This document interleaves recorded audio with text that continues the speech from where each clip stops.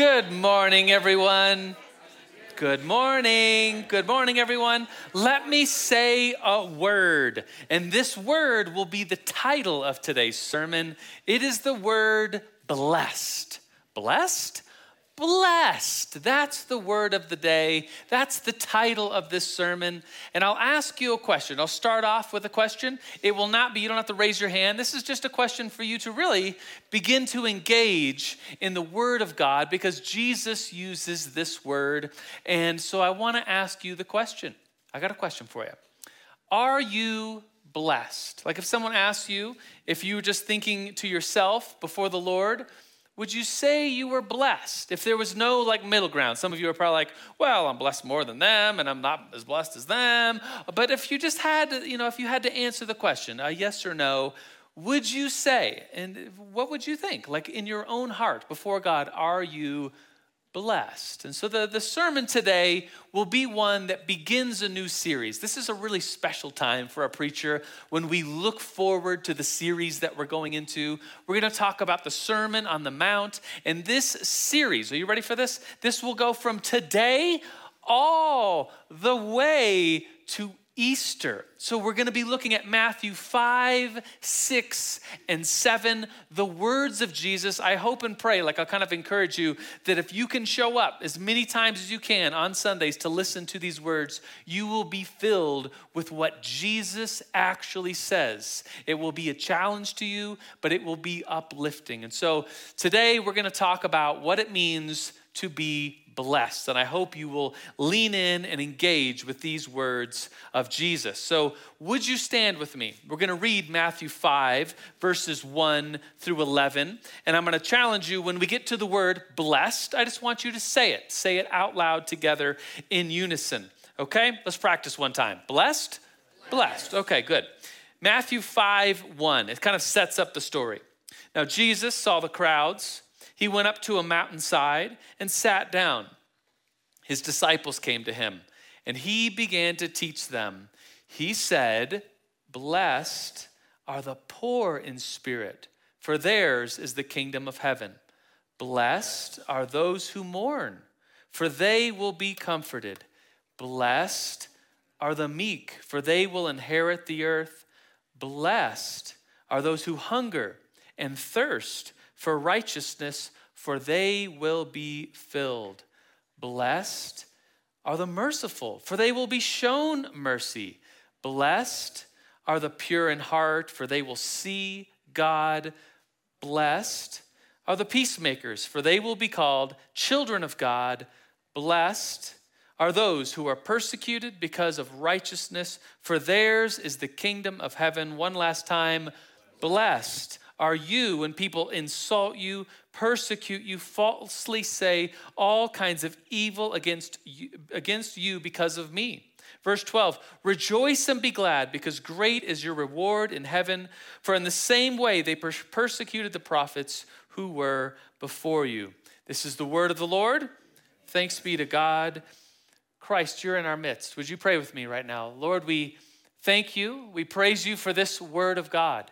Lord, we pray that our hearts would be open, our ears would be open, our minds would be open for what you want to say to us in this scripture. As challenging, maybe as hard as it is, maybe as different as society is to what you are saying here, Lord, we pray that we will see it as you want us to see it, as it truly is, this world and your word to us. Lord, we pray these things in your name, Father, Son, and Holy Spirit, and everyone, all God's people who are blessed, shouted, amen. All right, amen. You may be seated. I have for you today a 3-point sermon, a triune sermon, 3 points. They're not always 3 points, but today we've started off this year. Every single Sunday now has been 3 points, right? So 3-point sermon. The first point is this. We'll kind of set the stage for what Jesus is doing. Point number 1 is Jesus brings a new law. And what I'll say here is that in the Sermon on the Mount, Jesus is in a way, I'm going to argue that he's kind of parallel with Moses and what he's doing here. I'll come back to that idea in just a moment. But he's giving us a new law. He goes up on a mountain And this mountain is a place that we can point to. It's near the Sea of Galilee. I have a question for you. Has anyone been to Israel? Any people? A couple people have been to Israel. I've gotten the pleasure to be in Israel. I was on the boat. We were looking back, and I took this picture. There's better pictures of the Sea of Galilee. There's certainly better pictures of the hillside of Galilee, but this is my picture. This is the moment, and I don't take a lot of pictures. My wife will tell you, like when we're traveling, she's the one who always takes the pictures. My favorite picture is a picture of her taking a picture. It's quite weird, but anyways, I don't take that many pictures when I'm traveling. I try to just like take it in. Maybe some of you are like that, but I did take this picture because this was the moment our tour guide, when we were out on the Sea of Galilee, said, and that right there, that hill right there, the one I'm kind of pointing to, is the hill where Jesus went to the top of and he preached the Sermon on the Mount. And I was just like, wow, it's this overwhelming sense that certainly we can all know that God is with us, Emmanuel. But it's these moments, for me, this was the moment when I took a picture of my finger pointing to the mountain where I was like, wow, God really became one of us. And he really was like on that hillside preaching this sermon, the Sermon on the Mount. This is this is Jesus' greatest teaching. And he brings it to humanity. This is what God wants us to know. This region of Galilee, this is a very special region in Jesus' ministry. Did you know that along the hillsides around the Sea of Galilee is where 85% of Jesus' ministry, his adult ministry as recorded in the scriptures, 85% of his ministry happened around the Sea of Galilee. It's a big lake for Colorado standards. It's a huge lake. It's like 6 miles by 12 miles. If you're from Minnesota, like my wife is from Minnesota, they'd probably just call it a normal lake or a little lake. I don't think they would call it a pond. It's a pretty big lake. But around this lake is all the towns, the villages, the agrarian culture, the farming, the fishing, pretty much just normal people doing normal life stuff. And this is where Jesus came. And this is where he chose to do his ministry. And it was in this time when I was in Galilee on my trip to Israel, it was a whirlwind. If you've been to Israel on a tour, if yours was a tour, at least mine was just a whirlwind. Like we got to get to this place and then do this and we got to hop on this bus. We were literally like running in Jerusalem to like get to the site before it closed. And so like it was just a whirlwind of like seeing all this stuff. You're like, here's Elijah, this is Jesus, Moses was here. This, and it's like, I can't even keep it all straight. It's too much. But when we got to the Sea of Galilee and the region, for me, it was my favorite part of the trip, a slowing down and just contemplating like God himself, one of us was here and we have his teaching for us, humanity.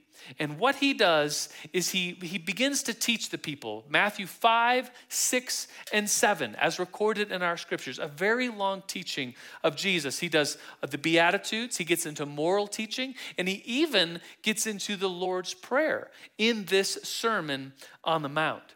And if you look at it, if you study it, which is what we are going to be doing this new sermon series starting today, going until Easter, if you get into these words, they're going to challenge you. Like some of you you're like, I've been a Christian a long time. I know Jesus' words.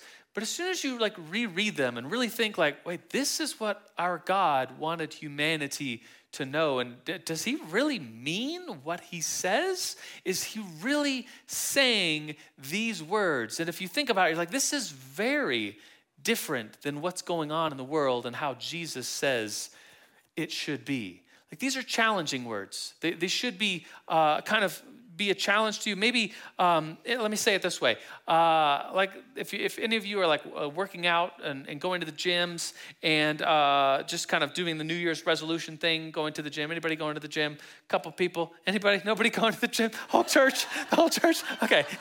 Now I know what I need to preach on. Just kidding. Churches, the gyms right now are totally full. Like, don't worry, though, it'll be, thin out by February, March. But right now, they're totally full of people like getting back into working out. And some of you, like if you get back into working out, especially after not working out or not working out as hard, like what's your body do? It's sore. It's challenged. And that's a good thing to be challenged physically. But I wonder, just in this silly example right now, if through this sermon series, maybe even today, you're going to feel like a metaphorical, a spiritual soreness. Like, oh, this is getting back into the Word of God. This is getting right into the heart of what Jesus had to say to humanity. And it's challenging. It might make you a little sore. So that's a little bit of warning. Let's get into it. Point 2 is this. It's the word I started off with. It's the title of this sermon. It's the word you were saying as we read through the Sermon on the Mount, the Beatitudes. The word is blessed. What is that word? What does it mean to be blessed? The Latin of blessed that we translate into Beatitudes, that's where in case you ever wondered, like, what are the Beatitudes? Where is that in the Bible? Well, we just read them. They're the 9 blessed statements of Jesus. And in Latin, it's this Latin word for Beatitudes. Beati is the word. And so that's why we call them the Beatitudes. If you've ever wondered, that's now you know. And Jesus begins his sermon. He begins 3 chapters of sermon with this word, blessed. It's an interesting word. It's a word. Did you know that quite a few passages of Scripture start with this word, blessed? Jesus is probably borrowing the idea of in the Old Testament. Did you know the book of Psalms? If you turn to book of Psalms, book 1, Psalm 1, chapter 1, verse 1, sentence 1, first word of the first sentence of the book of Psalms is blessed. In that case, it's blessed is the person who does not walk in the way of the wicked or sit in the seat of mockers or stand in the way of sinners, but his delight is on the law of the Lord. And then it says, he's like a tree planted by streams of water. And whatever he does, he prospers. He's going to bear fruit in season. So what does it mean to be blessed in Psalm 1?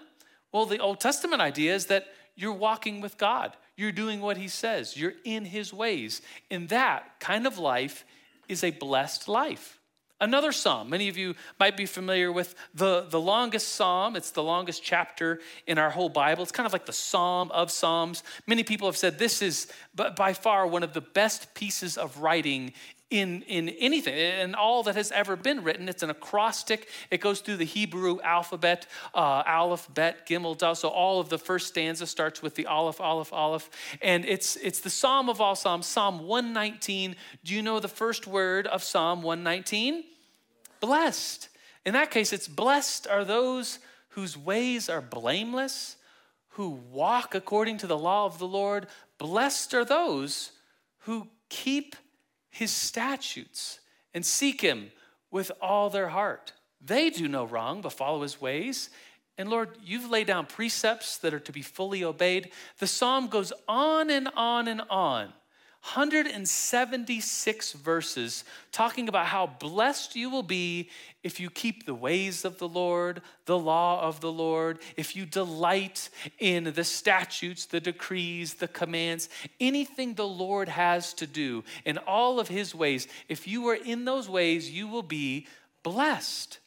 And so Jesus, I don't think it's just kind of obvious to me, like he's beginning a new law and saying his very first word is blessed.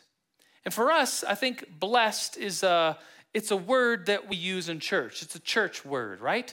Do you know what Christianese is? Christianese is the way we talk, right? Like the Christian stuff we say, that if someone was to come in, they're like, what in the world? What's the blood of the lamb? What's the blessed of what? Like these words, we use a special set of words, right?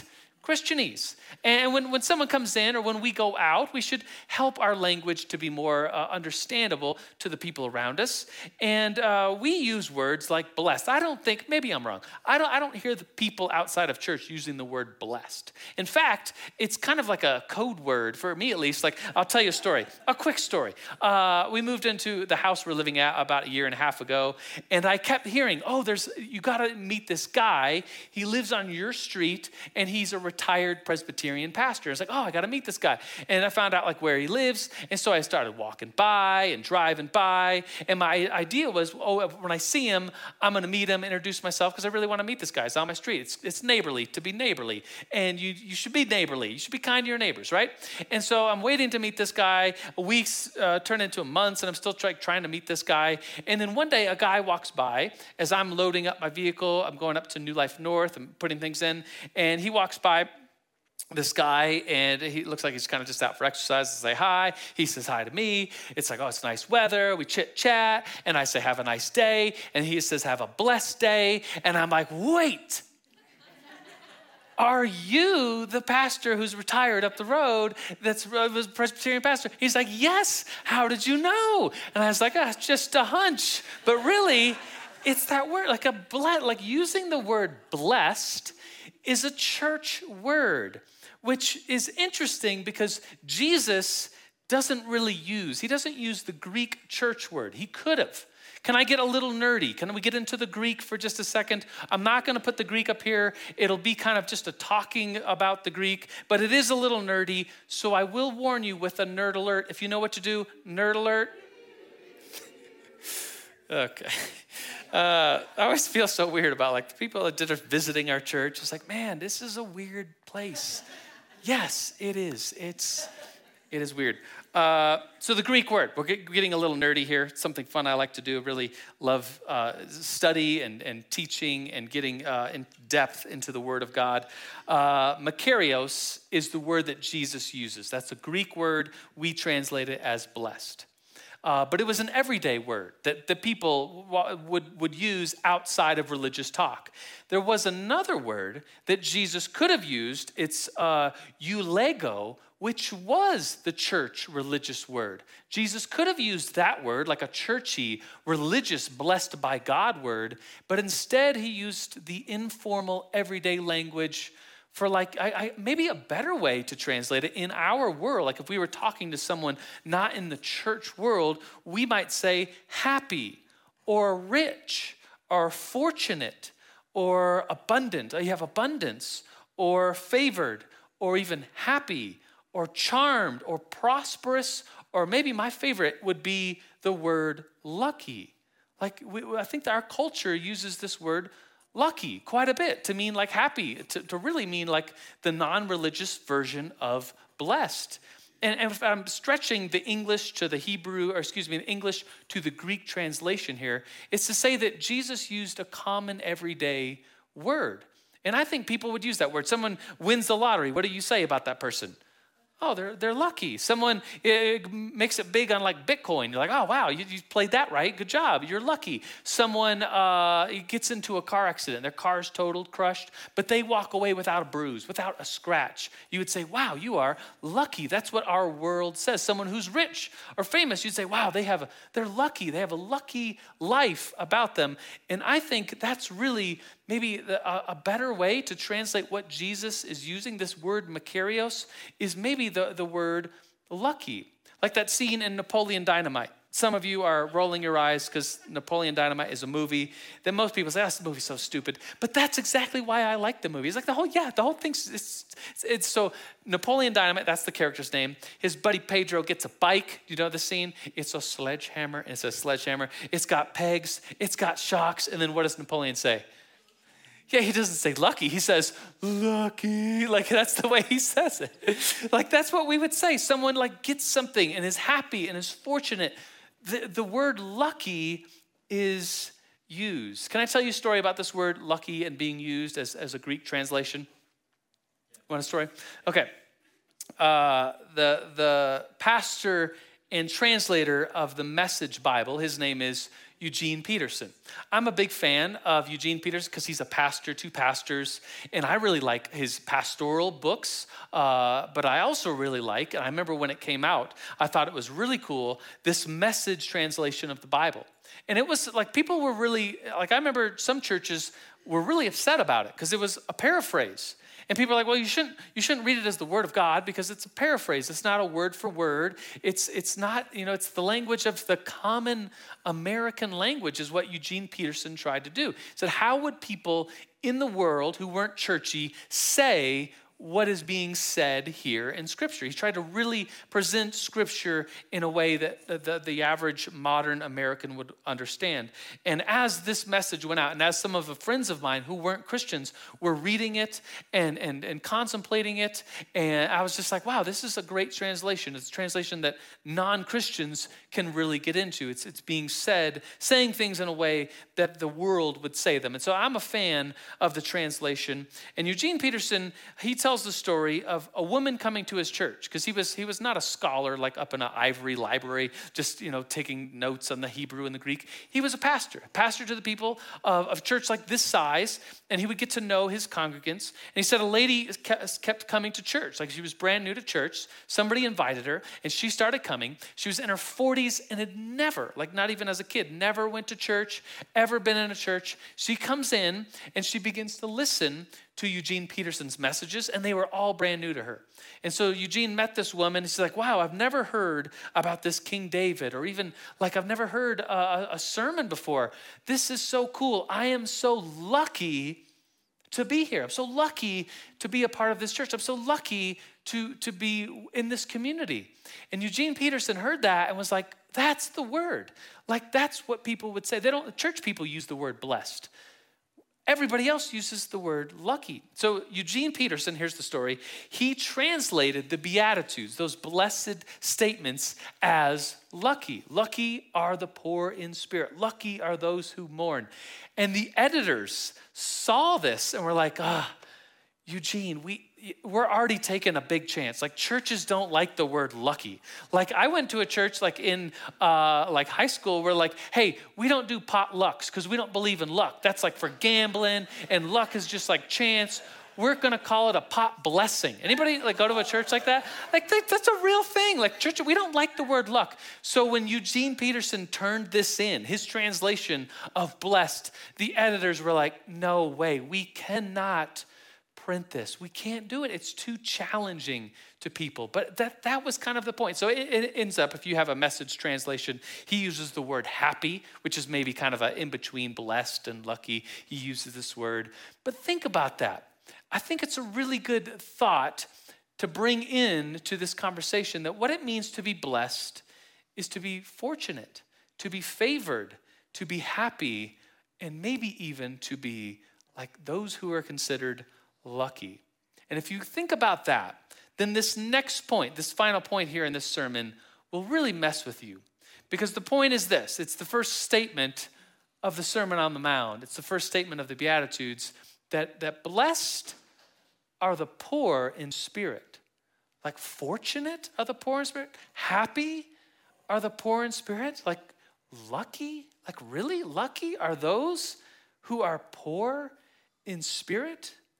You contrast this with Jesus giving the new law and Moses giving the old law. And here's this parallel. Moses comes out of Egypt. Jesus as a child comes out of Egypt. Moses goes through the waters of the Red Sea. Jesus goes through the waters of baptism. Moses then climbs a mountain. Jesus climbs a mountain. Moses has a word for the people. Jesus has a word for the people. And Jesus flips it all on its head and said, blessed are the poor in spirit. Whereas the law, if you read the Old Testament, the Psalms that I mentioned that talk about blessings, it was all about like, if you follow the ways of the Lord, you will be blessed. And of course, that is still true. Jesus fulfills that and then continues with these blessed statements, the first of which are, blessed are the poor in spirit. How can that be? Well, the rest of the phrase is because theirs is the kingdom of heaven. And it goes on to say, blessed are those who mourn, for they will be comforted. Blessed are those who are hungry, for they will be filled. That the kingdom of God is at work, is at hand, and will be fulfilled where every wrong will be made right. And the grace of God is upon us now. And there's a divine, challenging mystery to understanding and really believing that the poor are the ones who are blessed, that the poor in spirit are the ones who are actually like somehow the meek and the poor and the hungry are actually somehow closer to God than those who the world say are blessed and famous and fortunate. I read somebody's autobiography a couple weeks ago. Maybe you read it too. I was expecting like a fun, friendly, just like an uplifting, silly book, because this person was in the sitcom Friends. You remember Friends? Like I remember watching it as a high schooler. I wasn't supposed to as a Christian, but I kind of did. And there was this character Chandler Bing. He was played by Matthew Perry, and Matthew Perry's autobiography just came out, and I was like, oh, I'll get that and listen to that. I listened to a lot of books, and I was expecting just kind of like his story about friends, and I knew he had some addictions and rehab, but really that became the subject for the entire book. Here's this person, the Friends actor. He's the most famous. I mean, Friends, when it was on, like it wasn't just United States famous. It was like world. Everyone was watching Friends. He was getting $1 million, like 1990s $1 million for every single 20-minute episode of Friends that he filmed. I mean, in the words of Chandler Bing, could he be any more famous? Could he be any more rich? Here's this person that has it all together. Like, wow, everyone would say, oh, he's lucky, he's blessed.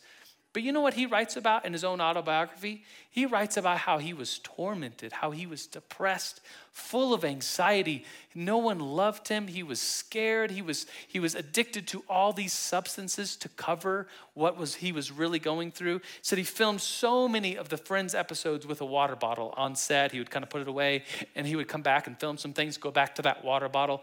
The water bottle did not have water in it, had clear alcohol. He was drunk for half of, more than all the filming of Friends. He says at one point he was on 50 pills, like narcotics, every single day. Like here's someone like trying to mask all this pain. He goes on to say, I would have traded anything to be somebody else, to be not famous, to be not Matthew Perry, this actor Chandler Bing in this Friends episode.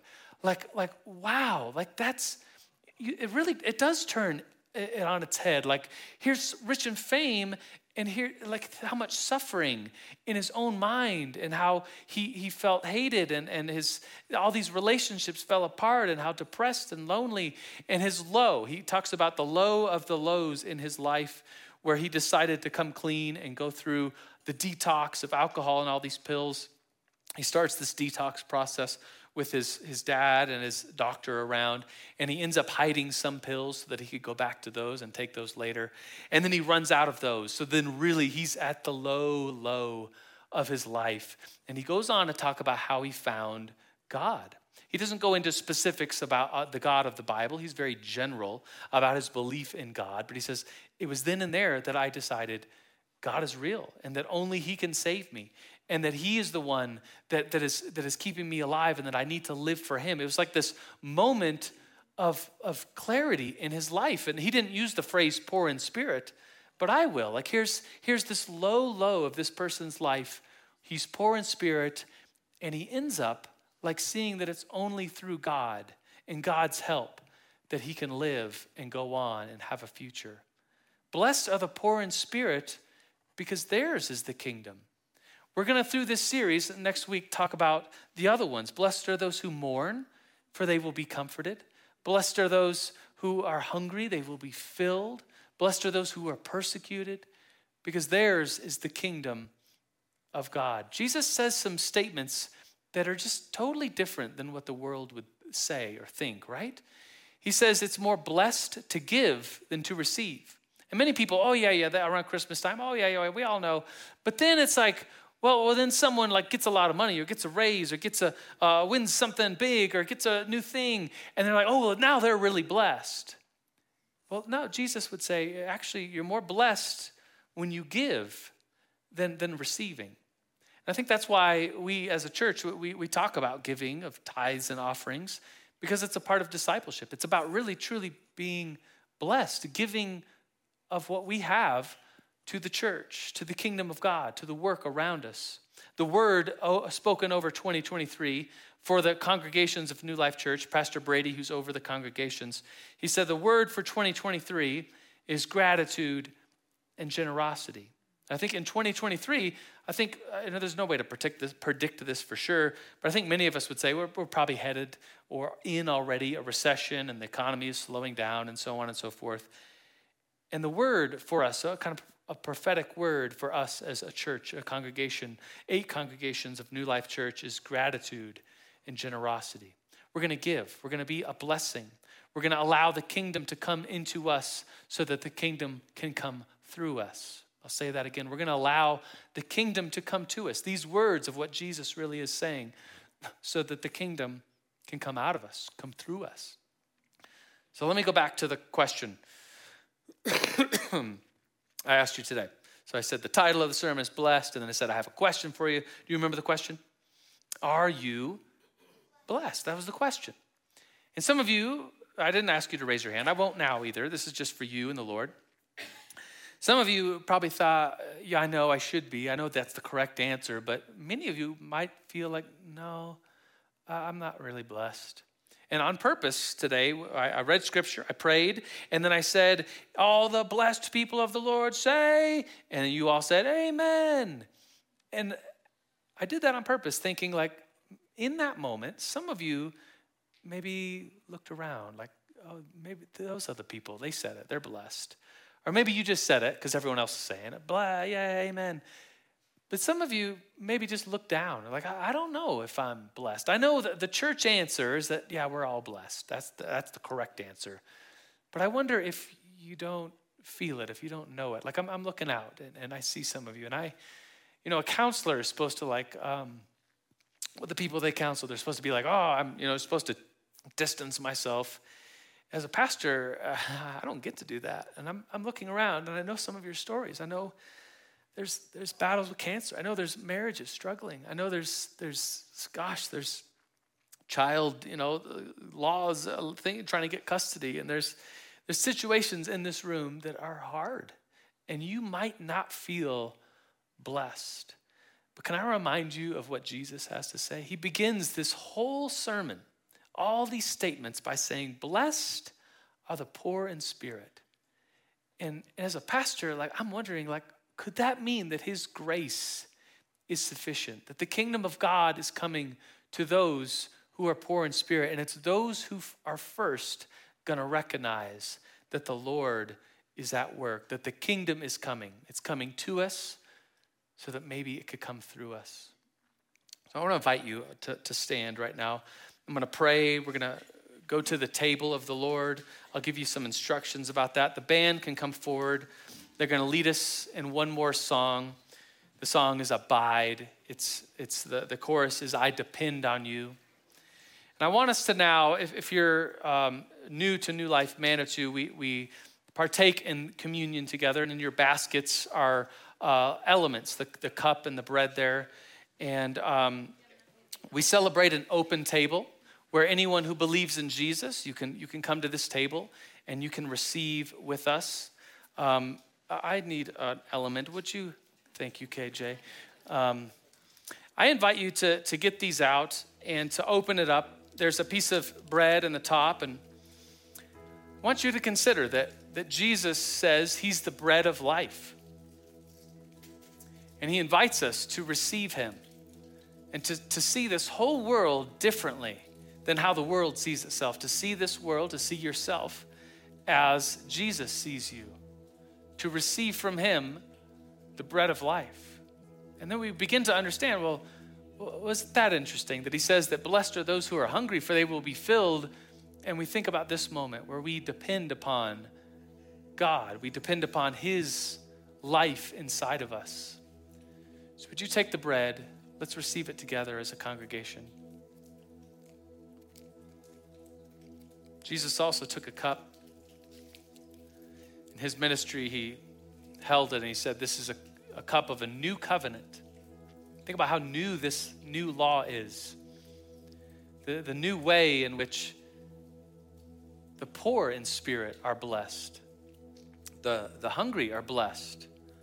Those who are being persecuted, they are the blessed ones. And so we receive this cup, a cup of a new kingdom, a cup of a new covenant, where all those who are poor in spirit and seeking God will be comforted, will be found because of the work he did for us. So let's receive this cup together. And now, Lord, we confess that we are dependent upon you. Every one of us, we're dependent upon you for grace, your mercy, what it means to be blessed, Lord, we depend on you. And right now we sing this song in reflection that you are the true holy God, Father, Son, and Holy Spirit.